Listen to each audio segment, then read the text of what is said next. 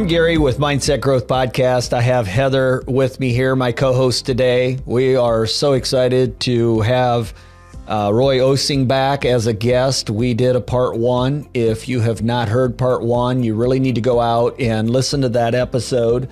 It really sets the tone and the foundation for this, because what we really did is just get to know Roy and understand his unique, different approach to how he had built success and took a company from a startup to $1 billion, and how he approached life, how he interacted with people. And it just was very interesting that there wasn't necessarily a formula. It was more a personality and relationship and how he viewed his role in serving others.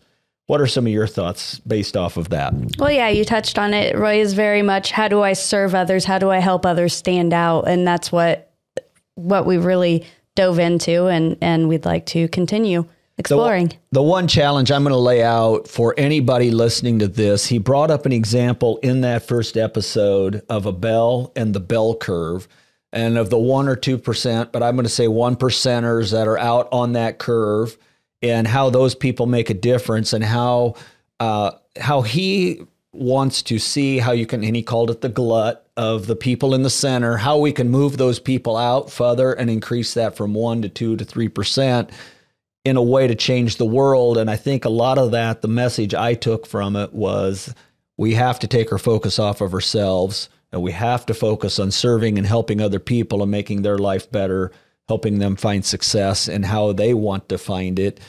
And it's a big problem that we have in society. We're so driven to serve ourselves and that we're so entitled. So that was a huge deal to me. And so when we get into this book, I'm excited for it, because I think it's going to really help maybe expand a little bit of what an insight on what his mindset is and how he was there. So with that, Roy, thanks for the first one.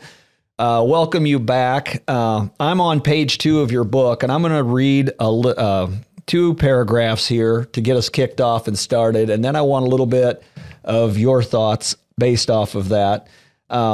It starts with, it just says snapshot. And the title or headline is, what does it take to be a unforgettable leader?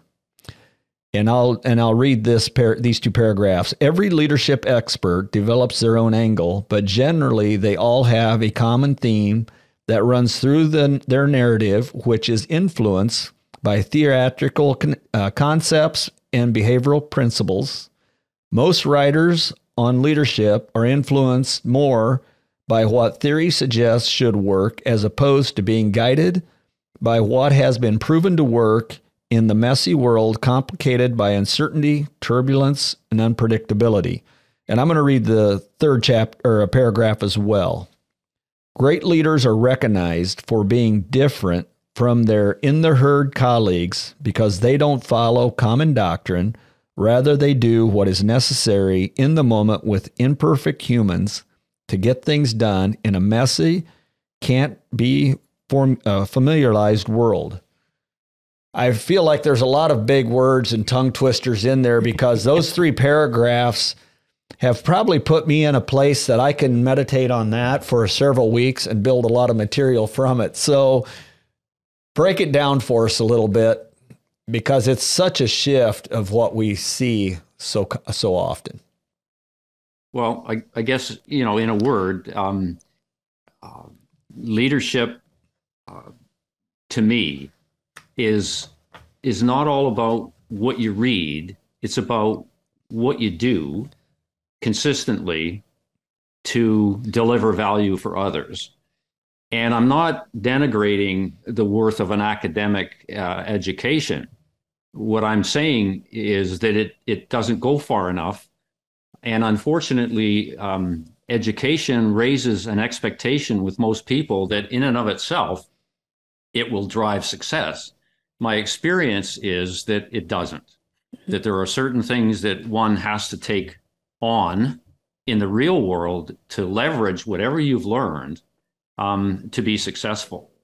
But there's so much emphasis on principles and formula and theory that people are forgetting that there's the other half. I call it turning a brave idea into a crude deed. There's too much work around the brave ideas that are driven by academic principles and not enough time being spent on driving the crude deed, which is actually, breathing life into that idea that you have. And so my leadership world was all about execute first, plan second. Yep, execute first, plan second. So I've written an ebook on that. And the whole idea is that as leaders, our main purpose in life, our raison d'etre, okay, is to execute flawlessly and drive performance in an organization. That's what we are paid to do, nothing else. Okay, typically that happens through what? It happens through human beings. It's human beings that drive performance. Okay, so I concluded really early on that what I needed to do is I needed to find a way as a leader to light fires in people, to get them motivated to go on a journey. Let's go on a journey to 1 billion. Well, I didn't use those terms. In fact, upon reflection, I got goosies again. Just happened to me. We didn't know we were going to get 1 billion. We knew that it was a huge upside, but we didn't know it was 1 billion. But what we did know, it was order of magnitude. And the only way to get there is to light fires in people. And so my leadership approach was all about what are the simple how-to things I could do to help people understand the journey that we are on and get them passionately committed to do it. And so these were not theoretical concepts that we came up with. These were just basic in the trench things, okay, which we can unfold as we go. But the important thing is it's a how-to approach, right, that is supposed to enable people to do a better job as a leader tomorrow, all right, without, okay, having to spend a lot of time reading chapter 4 on Leadership 101. That's not where we go. That's not what we need to do. Okay, the world is too imperfect and it's too stochastic, right? And it's too chaotic. It's too uncertain. It's too unpredictable to be able to apply academic principles, okay, and get the kind of performance levels that we should be expected to deliver in this environment. And so, yeah, my thing was all about lighting fires, driving performance, doing things differently than everybody else, getting looked at as a crazy individual. Well, that's fine. And having to try and push rope uphill in an environment that really didn't like a whole lot of dramatic change. I mean, this is a telecom world, okay, that was going from engineering-driven disciplines into marketing, right? And I was the youngest executive on the block being asked to take over this company. And I had some ideas that my colleagues thought were crazy. But look at the only thing that convinced them was performance. I mean, if it weren't for the fact that this stuff actually drove performance, they would have been right. I would have been crazy trying to do things that I thought were cool. And that's not the point. So let me stop there. Okay. So I have a follow-up question with you based off of that. Because I will see a company go out, find success, and they will then think that they can go over to a friend or company B, plug in the same thing, and that company will have the same success. And I have yet to see it happen with at all. It's always going to end up that something has to change because what worked with company A is not going to work with company B. And I'm sure you see it within departments. If you have a company the size you ran, that even departments had to function differently apart from each other because systems don't necessarily grow companies. Oh, you're absolutely right. You know, if you do that, if you simply copy somebody else and expect to get marvelous results, then give your head a shake. I mean, because that's a crazy way to go through any organization. But success for me started with I had to have a strategy, a different way to look at the sort of strategic imperatives that I was facing. So I had to create my own, and it's in the book, my own planning process because the normal traditional planning process I discovered wouldn't work. You know, the SWOTs, the bots, and subject matter experts and all that kind of stuff. It would have taken me too long and it would have been too expensive and I wouldn't have been able to execute it anyway. So I had to create my own. It's called a strategic game planning process.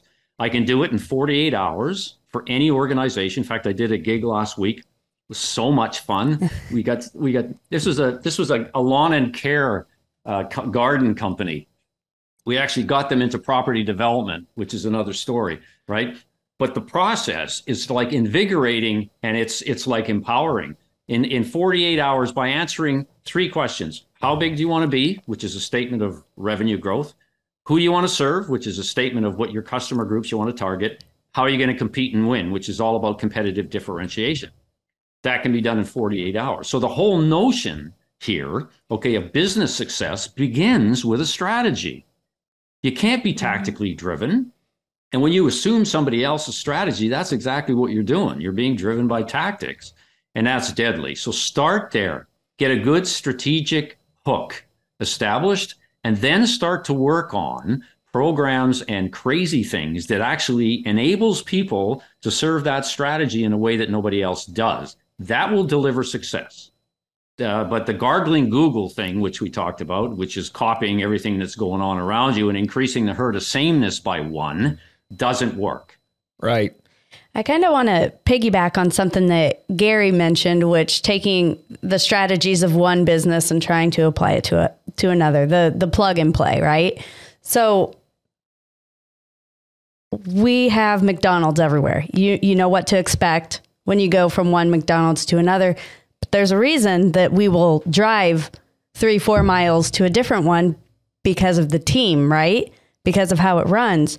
So there's that human factor that I know you talked about developing that so many people are missing out on. Our best resource, our team. Right. Absolutely. I mean, you know, and it's not about what you do with artificial intelligence, right? It's not about what your sexy social media strategy is.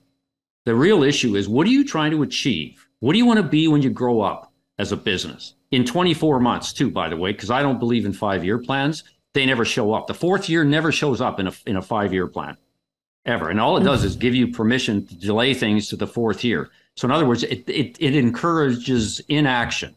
So you want to be able to execute a strategy, you got to have a short-term time horizon. So my horizon is 24 months, 24 periods of 30 days. That's the strategy you go on, and you start marching. Okay. And so if you have that, you now have the ability to govern everything that goes on around you, right? You get a benchmark to say, what are the key things that we need to do? But to take the longer term strategies, unfortunately, don't work very well unless you want to take them to a banker and mesmerize them on an extrapolation. Well, but the other thing is it's a really slow way to find movement. If you're down on the 30-day or 12, 24-month plan, you can shift and maneuver pretty quickly. And if you're waiting on a 5-year plan, you're sleeping yourself on the way there. So I'm going to move forward a little bit to chapter 3 here. And it just talks about, I'll summarize, about having a line of sight, and that having a line of sight is a leadership skill that will set you apart from every other leader. And I think you kind of kicked the idea of being a visionary in the head a little bit in our previous episode. And just with having a line of sight, some people could construe that as possibly being a conflict of what you were saying. But I think it just, to me, is a laser focus. But explain that a little bit. So line of sight, again, is a term that I've coined for a certain leadership behavior that's basically needed to drive performance in the organization. Like one of the problems with delivering consistently high levels of performance is organizational dysfunction. And what I mean by that is an environment where people don't understand their roles. And so they're left unto their own devices to define their role in executing the new strategy that the organization set in place. Okay, so person A decides that their role in sales is to do this. Person B in sales has a slightly different view, so they do something else. And so what you end up doing is you get all the people in the organization very busy, but they're all doing different things, and energy dissipates, and effectiveness of deploying the strategy suffers. So what line of sight says is that the leader's role is not to delegate what the strategy is to the organization. It's to show and translate the strategy for every employee into what it means specifically for them. Okay, so you can imagine, I mean, this organization I had was thousands of people. Okay, so line of sight leadership forced me to actually have workshops with everybody in the organization on what our strategy was and what new roles they had to take on and what existing roles they had to give up. And so it was translating that strategy down to what people do in and every day. So its purpose was to drive flawless execution, everybody together, and get a functional organization defined to be everybody working together with a shared purpose, which is to drive to that performance goal that we had. So it's got nothing to do with vision. It's got everything to do with execution of the strategy. And I got to tell you, it was arduous as hell. It really was. But at the end of the day, every salesperson knew what they had to do. Every marketing person knew what they had to do. Every marketing and salesperson knew what they had to do to work together. Everybody in internal audit knew what they had to do in order to drive to the strategy. Internal audit's an interesting one because it's all about killing dumb rules. Killing dumb rules. Which is funny that you just say that, because I have one of your blogs pulled up and it talks about policies being dumb and breaking policies. But we can go if you want to kill the dumb rules. Let's talk about that a little bit, because I think that's a block for a lot of people. Yeah, look, this was exceedingly strategic. Right?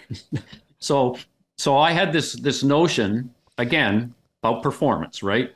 The notion was we got too much friction going on inside the organization, friction that was preventing delivering value to customers. So the question was, how can I increase the viscosity of the inside machine? Oh, I never thought of that before. Could you please, Gary, write that down and text it to me? Because I keep saying things that I can never remember. Anyways, increasing the internal viscosity of the machine to reduce friction. My reasoning was, if we could do that, then throughput is improved, right? And consistency, to your point, Heather, is improved. Okay, so cleanse the internal environment was kind of the name. And I hit upon one element of that. There were actually a couple, but one element of that program theorized that if we could eliminate the rules and policies and procedures that customers hated, if we could eliminate those, then we would be saying yes to them more frequently as opposed to no, and they would buy more from us, and the viscosity of the machine would increase, and all would be good in Be Different or Be Dead land, because revenues would go up. And so I started a Kill the Dumb Rules program. And it was really simple. Go to the front line and other people, ask them, what are the rules and policies that customers hate, right? That they tell their friends how stupid we are and how bad we are, that they typically get upset about and go to the competition. What are they? Okay, rules and policies and procedures. Now, the interesting thing is, when I first introduced this notion, my executive colleagues thought I was crazy. In fact, the HR executive vice president said to me, Roy, I mean, as a president of the company, should you really be talking about dumb rules? I mean, really, it doesn't seem like the appropriate thing to say. That's a very politically correct answer, isn't it? Yeah, or so thought I said, process. Don, I tell you what, I will change the name to Stupid Policies if you would like, but I will never change, okay, to get away with the notion that to try and rationalize something that pisses people off is not the right leadership characteristic. And so it's dumb rules. And so I launched this thing. And so we had dumb rules committees throughout the organization, right? And the objective of the committee, with a frontline chairperson, was to seek out and destroy and or otherwise modify, because some of the rules were required legally, but we could at least make them customer friendly. I want to come back to that. Get rid of the dumb rules. Management's role, okay, was to make it easy for the dumb rules committees to execute their recommendations. That's what they were. It was on their performance plan, Now, a lot of them didn't like it because they saw their role as being middle managers where they tell people what to do. And here they were, right? Being presented by a bunch of dumb rules by a dumb rules committee, and their role was to help them get rid of those rules. We'd have contests and we would have awards, the annual Dumb Rules Committee Awards. Then we'd just make a big deal of it. I got to tell you, frontline people, they were ecstatic. They were absolutely blown away. I'd show up in a workplace with a long sleeve white t-shirt with dumb rules written in red and crossed out with a big red X, right? Here comes Roy and his dumb rules committee thing again in his dumb rules t-shirt. The point was it engaged everybody. Employee engagement for all you HR freaks out there. Okay? Employee engagement went through the roof. Why? Mm-hmm. Because people finally had the ear of somebody who could do what they always known was right. Right. Get rid of things that get in the way of saying yes to customers. And it gradually took me into this whole notion of creating a say yes culture, okay, which is not just externally, but it's also internally as well. We should be, dealing with ourselves in a way that allowed us to say yes more frequently. And so at the end of the day, there were some rules that we couldn't change. But the notion here is, think about it. If you can get rid of 30%, 25% of the things that were creating friction in your inside machine, will you not improve the top line? I mean, it is so simple, at least I thought, so simple. And so we launched this dumb rules thing. It captured the hearts of people. Performance just kept going. Now, if you were to ask me what exactly part of the billion is associated with that, I don't know. And it doesn't matter. The point is, in aggregate, all these crazy things increased the viscosity of the machine, drove more consistent results, got us more revenue, and customer service results went up. Employee engagement results went up. My leadership perception, easy for me to say, results went up. Why? Because I was listening to these people, giving them what they want. But very critical. There's two things. First, it's just the KISS principle. Keep it simple, stupid. I mean, let's cut it and make it easy. And middle management on any organization, I don't care if there's 20 people, there are people that love processes and procedures that slow down the growth. It doesn't matter if you're tiny or you're large. Well, a couple thoughts on this too.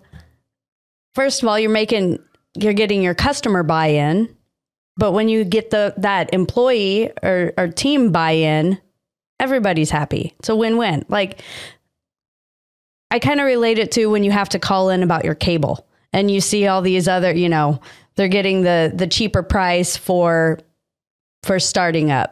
And then you try to go in and cancel or upgrade or something. And you know that the person on the other end that you're talking to, they agree with you. Like, yeah, this is stupid that we can't offer this to you. You can tell in their voice. So what are they going to do for you, really? Yeah, I know. I wish I could, but I can't. So I know that that's kind of dumbing down the whole process, but... Well, it's interesting. No, it's not. You're absolutely right. That's exactly what happens. And these people are stuck in a stay-no culture. They hate it because they are driven, the good ones, and most of them are, they are driven to take care of the customer. That's what they know how to do. If only we could make it easy for them to enable the transaction as opposed to control it. See, we are control freaks. Most organizations want to control everything as opposed to facilitate and make things easy for people to do business with us. I mean, the reality was this silly little dumb rules thing, as an example, I mean, it multiplied itself. Okay, as I said, it affected many aspects of the organization, and eventually, I think, was instrumental in keeping our revenue going. Customer loyalty, our retention rates were insane, absolutely insane, and nobody could ever convince me that dumb rules didn't have a major role to play in there. Another one was I call cut the crap. I also got heck for this one because we wanted to cut the crap in the organization. I was told I can't call it crap. Well, we called it crap. Crap is, again, it's a friction device which deals more with bureaucracy, with the inside greasing of the machine, as opposed to going outside to the customer facing. But it was just as important. What are the sorts of things that we are now doing, guys, that doesn't relate to our new strategy? That was the question around cutting the crap. So we're going to cut out all the crap in the organization that yesterday may have had reason and purpose, but unfortunately today doesn't, because we do not have unlimited time and money. Our resources are limited. We need to husband them, and we are going to get rid of all that crap. Now, the interesting thing is people didn't view deletion as innovation. And yet I can't think of anything that creates more innovative value than deleting functions and projects, and in some cases, the people that went with them that didn't want to change, than deletion, cutting the crap. It was incredible. And you know, it was always a challenge, because the people that were custodians of the crap, when they still were part of the organization, you know, you needed to deal with that, and were they willing to change, et cetera. And if they weren't, then they had to self-select themselves out, because there can be no mistake. You wanted people that aided viscosity. I want to highlight something. I really want to highlight something here. For anyone listening to this, what really happened was you developed an environment where the frontline people who are getting cussed out, yelled at, screamed at, where they had a voice and they could have buy-in to the processes and procedures of what was going to happen. And anytime an employee can feel like they're valued and part of a solution, they will be much more highly productive and effective in what they're doing. And when you're doing what you were involved in, it was completely based on customer service. And if those people feel the buy-in, they now were proud to have their logo, company logo, on their shirt and on their truck and whatever they were in. And it's a total game changer. But when you have all that crap you're dealing with and cut the dumb rules, if you have all those dumb rules, it's so much bureaucracy, they can't possibly connect with upper management. And there's no, and I see this in smaller companies. I mean, it's not just in billion-dollar companies. It's happening everywhere. Dumb rules. Everybody, I'd say to people when I talk to them, I said, now I know that you're an exception to this, but most companies have dumb rules. I know you don't have any. Of course, they laugh. Of course, everybody's got them. And it's not that you're a bad person. It's not that you're a bad company. It's just that we grow up with this stuff and we don't consciously shed our skin. Mm-hmm. We need to shed our skin. Okay? That's just life. Well, and be okay with it. And because it's an imperfect world. And here's the thing. One of those dumb rules may have been very effective 24 months ago, but things have changed and now it's time to cycle that out. It fixed a problem that existed and the problem solved itself or changed and shifted again. And we don't need to keep that bureaucracy in place. Separately, I'm Gage. And I'm Bontrager. Together, we are Gage Bontrager Consulting. We work on changing your mindset, developing leaders, building systems and processes, helping you grow personally and professionally to achieve the success that you want personally and professionally. However you choose to define success for you. Reach out to us and follow us on social media or look us up on the website, and that will put you on a path to achieve what is missing in your life. Thanks for watching this episode of Mindset Growth Podcast. There's another sentence in here, and I'm going to move forward on it. You talk about failing leaders tend to place more focus on direction setting rather than on deciding how the strategy will be executed. And I think in the other episode we did, you had a term for that, or a phrase that leaders should focus on things in a certain order. Can you repeat that? Well, it's part of what really part of my execute first, plan second sort of learning. And that is that we spend way too much time trying to get the end game precision in a precision way defined, trying to make it too precise.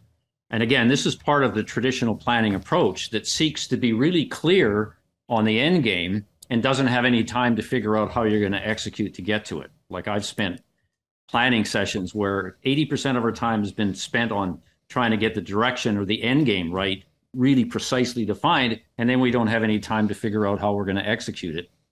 And it occurred to me, especially when I got this data company to run, that I needed something that focused on execution.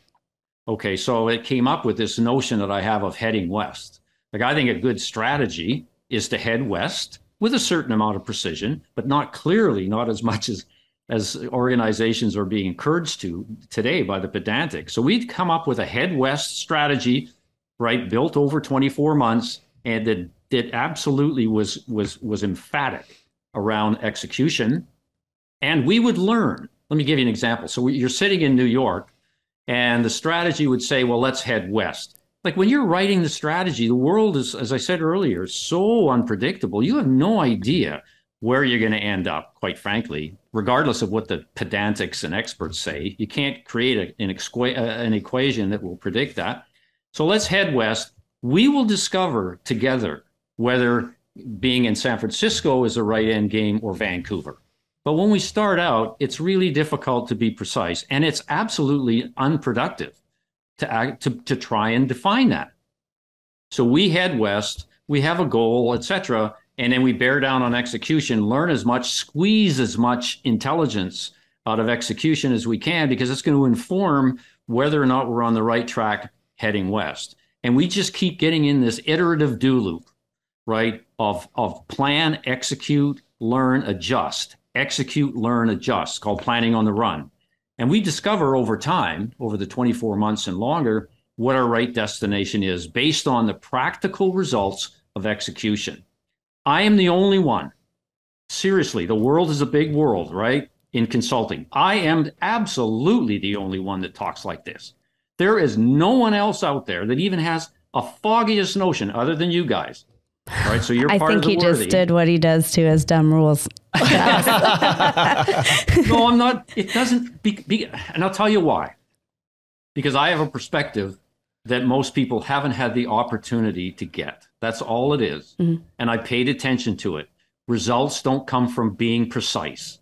They come from being imperfect, because they encourage trying a lot. And success is a function of how many tries you make. No, not how many, silver bullets there are out there. Probably a bad choice of word, but not how many Hail Marys that you it's just not a one shot mm-hmm. wonder. No, it's not. And yet people are taught that if they do this right, this prescription right, that's in some textbook with a guy with 6 letters behind their name, it will turn out right. And you know what that is, guys? That's intellectual dishonesty. Mm-hmm. That's what that is. And I tell you what, I really get it. You can feel it in me right now. I get so upset about that. It's unfair. It's unfair to people because it's not true. I feel your passion, and I'm going to clarify one thing, and you just led us right into where I'm taking you next in the book. One of the things that we've done, and we're just in the rebranding process, is an iceberg for our logo, and 20% above is systems and processes, but 80% of below is the 6 inches between your ears. And we're really slow to just, when you roadmap things, you will slow progress. It will be methodical. Some companies can pick it up and pick and choose from it and work, but what you're sharing resonates with our philosophy so much. It's amazing. So we do appreciate what you're sharing with us today. I'm going to jump forward to page 64. And this one I love because it excites me tremendously. Why passion in your voice will get you gigantic opportunities. And the headlines is, a voice without passion is self-serving. And anybody listening to this, think that one through. A voice without passion is self-serving. Another one, and then we'll come back and I'll let you do an overview and capture this. The next section you have is, a voice without passion relies on logic. Now I got goosebumps reading that because logic seems to be where too many people want to live. And it stops a lot of creativity. The third one, a voice without passion doesn't convince anyone. So if you're out there doing sales, trying to grow an organization, you're not going to convince anyone if you don't have passion. And I think a lot of times people think every detail's got to be perfect. You just alluded to that before we got into this. But absolutely, you've got to be passionate about where you're at. The details don't matter as much as to other folks as much as they do to you. The fourth one, a voice without passion cures insomnia. I want to hear what you've got to say about that. And then the fifth is a voice without passion lacks conviction. And back to the sales side of it, those two can work very closely together. And a voice without passion cures little controversy. And then the last one is a voice without passion rarely changes the world. So what's Roy's take on passion and those headlines? Well, again, it's part of the how-to leadership thing. Okay, because again, what's the context? The context isn't to get branded as a cool communicator. It's not to be appreciated as a great public speaker. That's not what it's about. What it's about is what are the triggers? What are the things, the tools that we can use as a leader to actually drive superlative performance in the business, right? That's what this is all about. And it's absolutely my experience that if you want to convince people to join you in your journey, you have to appeal to them on the emotional side, not the logic side. Mm-hmm. Okay, because it's the emotion that actually drive action. The intellect doesn't drive anything. Yeah. As I said to you before, it's kind of like a self-serving thing, right? But the emotional side, the right side of the brain hemisphere, that's what drives you to do something. And so it seems reasonable that when we're communicating as a leader, that we need to arouse the right side of the brain. So for me, okay, and I'm not being prescriptive, I'm just telling you this is what worked for me. For me, I really, first of all, knew my content, okay? I was an expert in the strategy of the business. I knew it 6 ways to Sunday. So it wasn't about that. It's about how can I paint a picture of success, okay, for people. The painting of the picture is kind of like, in those days, it was an analog expression, which is driven by voice, right? And all that the voice can do. It wasn't driven by PowerPoint slides with a bunch of bits and bytes on them. It was all about that. And so, I mean, it sort of led me to say and be convinced that, and I seem to do this naturally. It wasn't difficult for me to get people to say, wow, that was really fun. I got it. It's so simple. You just made it. I understand. It wasn't hard for me to get them there. And when I looked at it and kind of like, analyzed it, it was because I didn't use the standard things. I mean, when I talked to a group of people, I was in among them. Okay, at first it was disconcerting for the person maybe that I was standing next to, but I was part of them. Okay, it was Roy in the middle of his tribe, talking about stuff with no props or nothing. Maybe a slide on the thing on the screen. Talking in a way that was completely oriented towards getting them to feel something, getting them to feel, okay? If I could get them to feel, they would get it intellectually, and they would absorb it intellectually. But if I didn't get them to feel, my experience was, and just simply observing how I reacted to people that did that, it would just kind of cascade off and wouldn't leave me with any imprint, right? And so, I mean, there wouldn't be any controversy. I came up with that one because I was always in the middle of controversy, but I was always moving the yardsticks forward because I used cutting language, right? I used metaphors that people didn't like. I mean, I just painted a picture with language and tone of voice, changing it, that was different than they were used to. Mm-hmm. And so it evoked controversy. And I said, good, you guys are thinking about this stuff. And it seems to me you're getting aligned with it, et cetera, et cetera. And so when I wrote that in the book, it was all about trying to juxtapose the passion side with what typically people are presented with. A lot of speakers speak in monotones, right? They are a cure for insomnia. I use that a joke with my grandkids and say, I know why you haven't read Papa's book, because it's put you to sleep. And they laugh and they, you use it as a doorstop. And my 16-year-old has actually read the first 3 chapters, and she asked me questions about it, which is yay. But no, this is such a powerful leadership tool, okay, but it can't be made to be a gimmick. I mean, it's got to be real. It's got to be an expression of the soul. right? Targeted to make people feel in such a way that they get the direction and they commit themselves to the journey with you. That's what the point is. Well, as you're talking, what I'm hearing is you shared your way of doing it. And again, it's not going to be exactly that way for anyone else because we all have our own personality. But the overriding theme is simply connection and relating to people.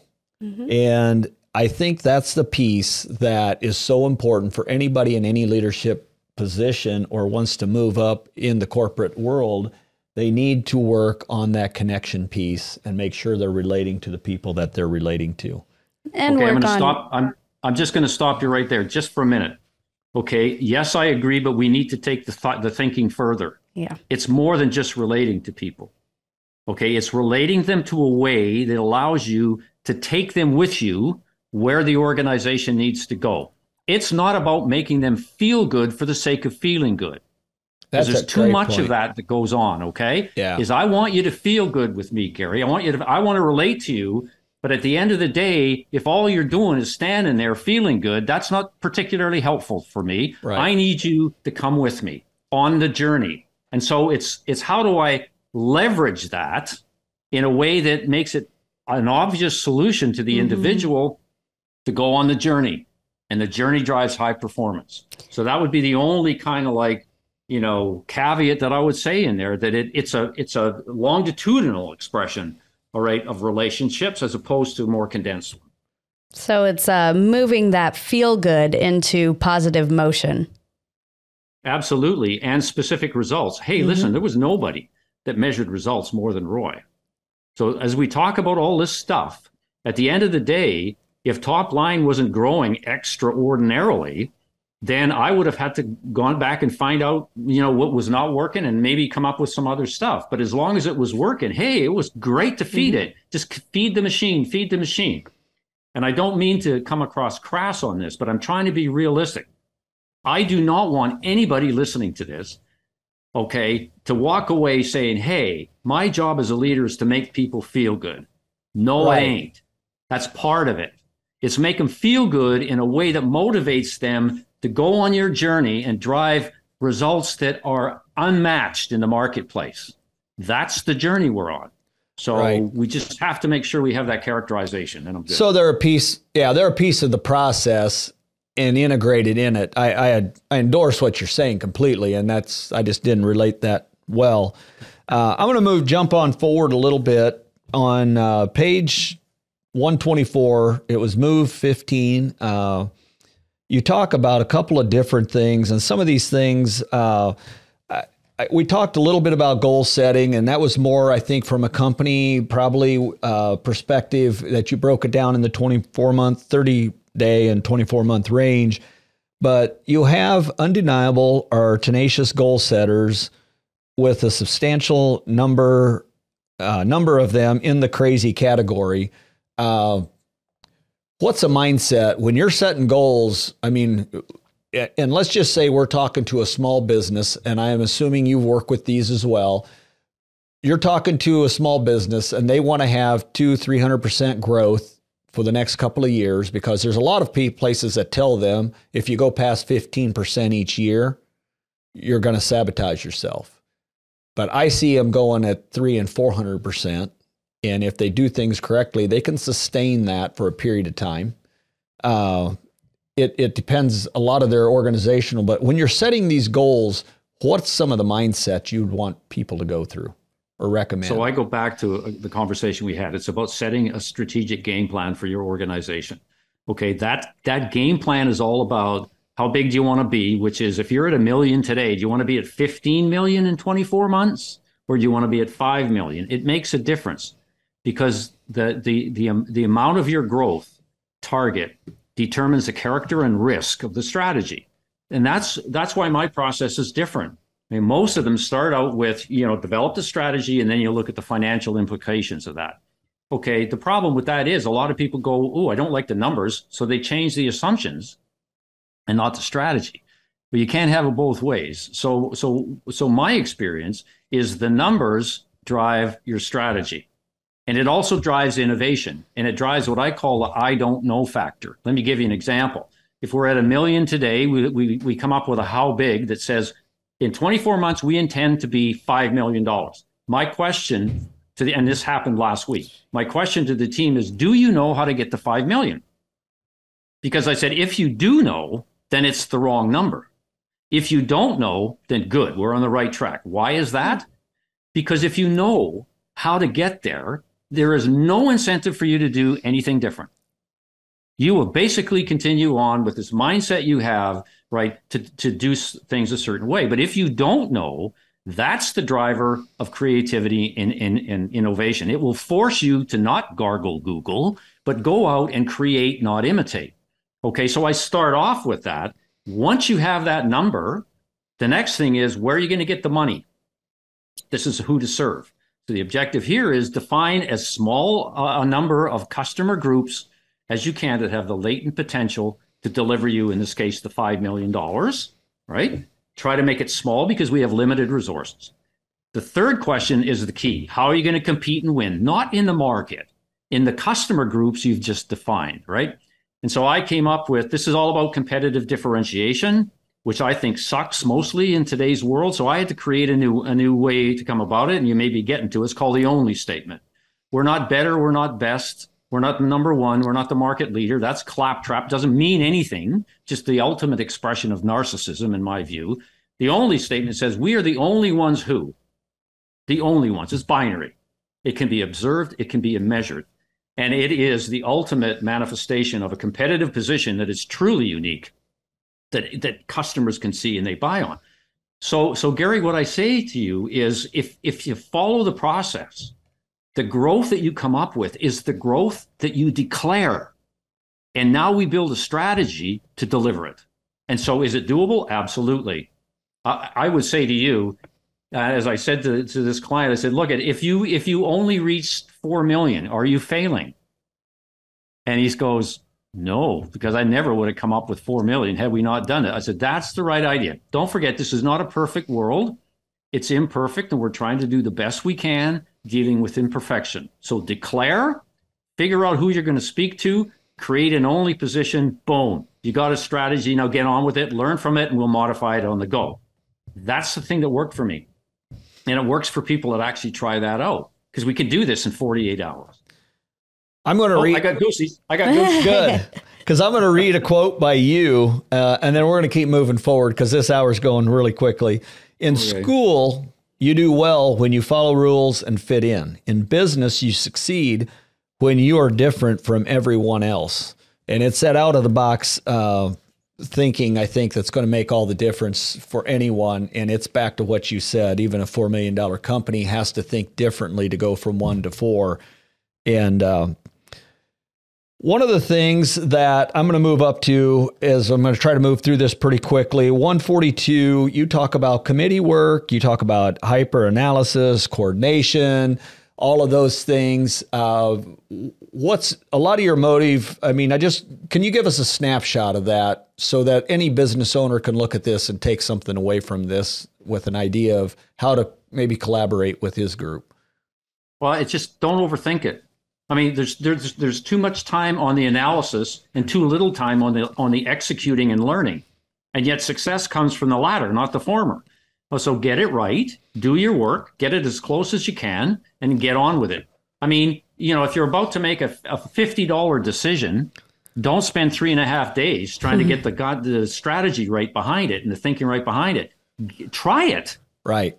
Try it, okay, and learn from it and move on. We can make good That's the whole thing. We're stuck in analysis, which is encouraged by, again, put the textbook down, guys. Come on. Yeah, let's move forward. I'm going to move you forward to when I found this, I had goosebumps. This was one of my absolutely most wonderful things I discovered in your book, and it's page 207 is where it starts, and it's move 5. Why the price cutting game is crazy to play and is absolutely wrong. So many business owners over and over and over are only concerned about the price cutting game. Can they beat the competitor by $3? And will that make the difference in the sale? Drives me crazy. I have stories of how I've helped people increase their bids when they discovered they weren't the lowest, and taking them through the steps to upsell it. And they'll come back going, I can't believe we got it. We added money to it. And it was exactly. Look, I talk about it very, very harshly. I was a CMO, and price competition, first of all, is illusory and it's lazy. Okay, it's really easy to focus on price. Okay, because you don't have to be a particular genius in anything else but cutting numbers. Okay, what price cutting does, okay, is it communicates that you've reduced value. And people don't get this. Okay, price and value are supposed to be a match. Okay, it is. So what happens is the objective should be to increase value and increase price. Okay, because the world of premium prices is a wonderful world. All right, if you reduce price and you exist at that level, unless you're fortunate enough to have the economies of scale and scope, which most of us mere mortals in business don't have, unless you have that, you reduce price. Customers love it, but they're very promiscuous. Customers are fickle. They're going to leave you for a better deal if you're in that space, and your margins get squeezed. It's a stupid place to be, guys. It is, right? And so the whole point here is you need to understand that when you reduce price, first of all, you're part of a herd, your margins get squeezed, and you're telling the market that you have less value under the lower prices than you had at the higher prices. Take those resources, figure out how to add value. I talk a lot in the book about packaging, not bundling. Bundling sucks. Bundling is price discounting in disguise. It really is. It's a horrible place to be. I don't like it, right? Figure out a way to add value packages together that deal with people's cravings. I talk a lot in the book about cravings. Marketing these days is not about satisfying needs. It's about meeting the requirements of what you crave, what you lust for, what you covet, what you desire, because those markets are price insensitive and they don't have any competitors. Isn't that where you want to be as a marketer? Well, and I think an example of this is I see so many sales folks going out there and they're just trying to tell a client about their product and their service. And I always try to stop them and say, the first thing you need to do is ask at least 3 questions and find out what's most important to them and what it is they want to achieve. Because once you can check off the box of 3 questions, price is not at the top of the list. And they're not, if you're all about price, they're not going to look at the proposal. They're going to look at the bottom right corner and nod a head yes or no and move on down the road. But if you can get 3 questions, 3 things that are important to them, to me, it just makes all the difference, because so often we've all been in the place, somebody's trying to sell us something and we want a piece of the product. We just don't want the whole product the way they're trying to deliver it. Yeah, I agree. And unfortunately, and I talk about this, but we live in a product flogging world. Yes. Okay, where the emphasis is in flog products, flog units, because your sales comp is based on that. And we forget about the fact that the long term requires us to provide sustaining value. And one of the things that I used to do is I used to come at it from the point of view of creating a repertoire, particularly for high value clients, of what I call customer secrets.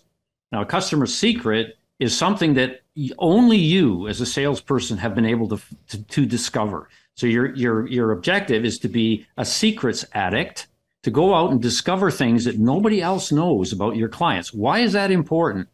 Well, it's important, Roy, because I'm going to use the secret in a way that I design value packages. And when a screw up happens in the business, and we unfortunately and unintentionally screw you over, I'm going to have a secret that I will pull out and use on you that will make you go, it's okay, Roy.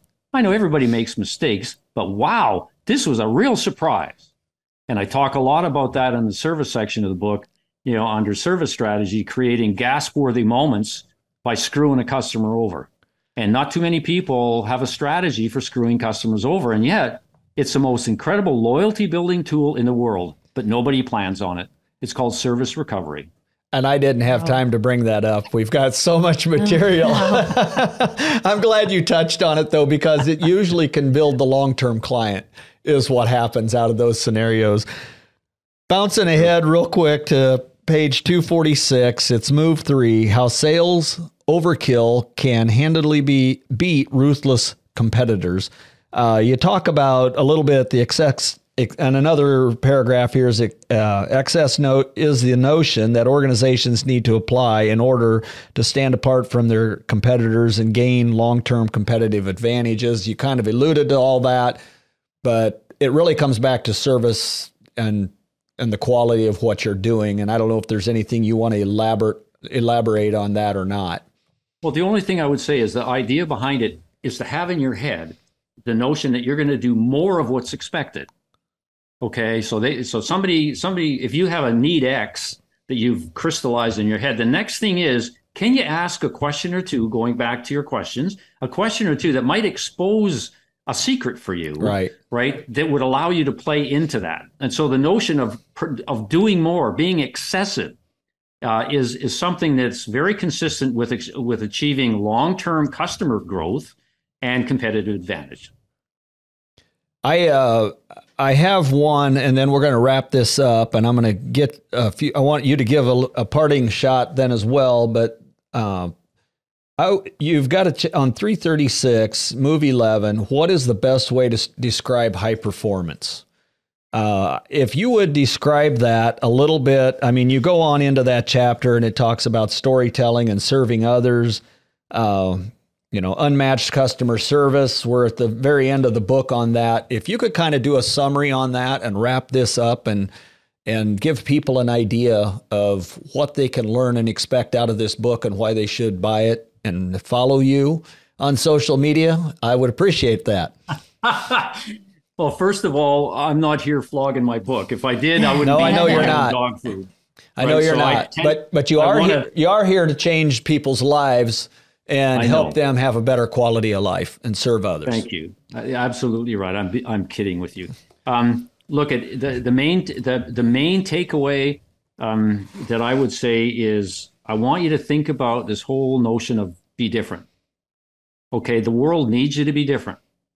This book is a how-to manual about how to do that.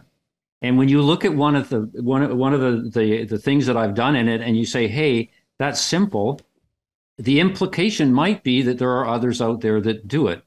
And what I'm saying to you is it's so simple that in this complicated world, people just don't pay any attention to it. And yet I've shown that the simple things that you can do to light fires in people and get them to go on your journey drive amazing results. So I would say, be different. Look for ways of being different. Tomorrow, what I want you to do when you wake up is ask yourself the question, how can I be different today? And every time you're confronted with a problem or a challenge, put your be different lens on and ask the question, how can I do this differently? Try and make it part of your behavior. Try to make it part of every day. And if you do something different tomorrow, right, and you are absolutely excited and amazed with the results, tell somebody else what you're up to. Help us spread the virus. The Be Different virus in a world that is so screwed up that it needs an army of us, okay, out there pushing forward. That's what I would say. Well, I appreciate you joining us, Roy. I really have enjoyed this. This was a couple of quick hours, and I appreciate really everything you took the time to put into the book. I know, Heather, you had an opportunity to read a lot of his blogs, which gave you a lot of insight. What are some of your thoughts and takeaways?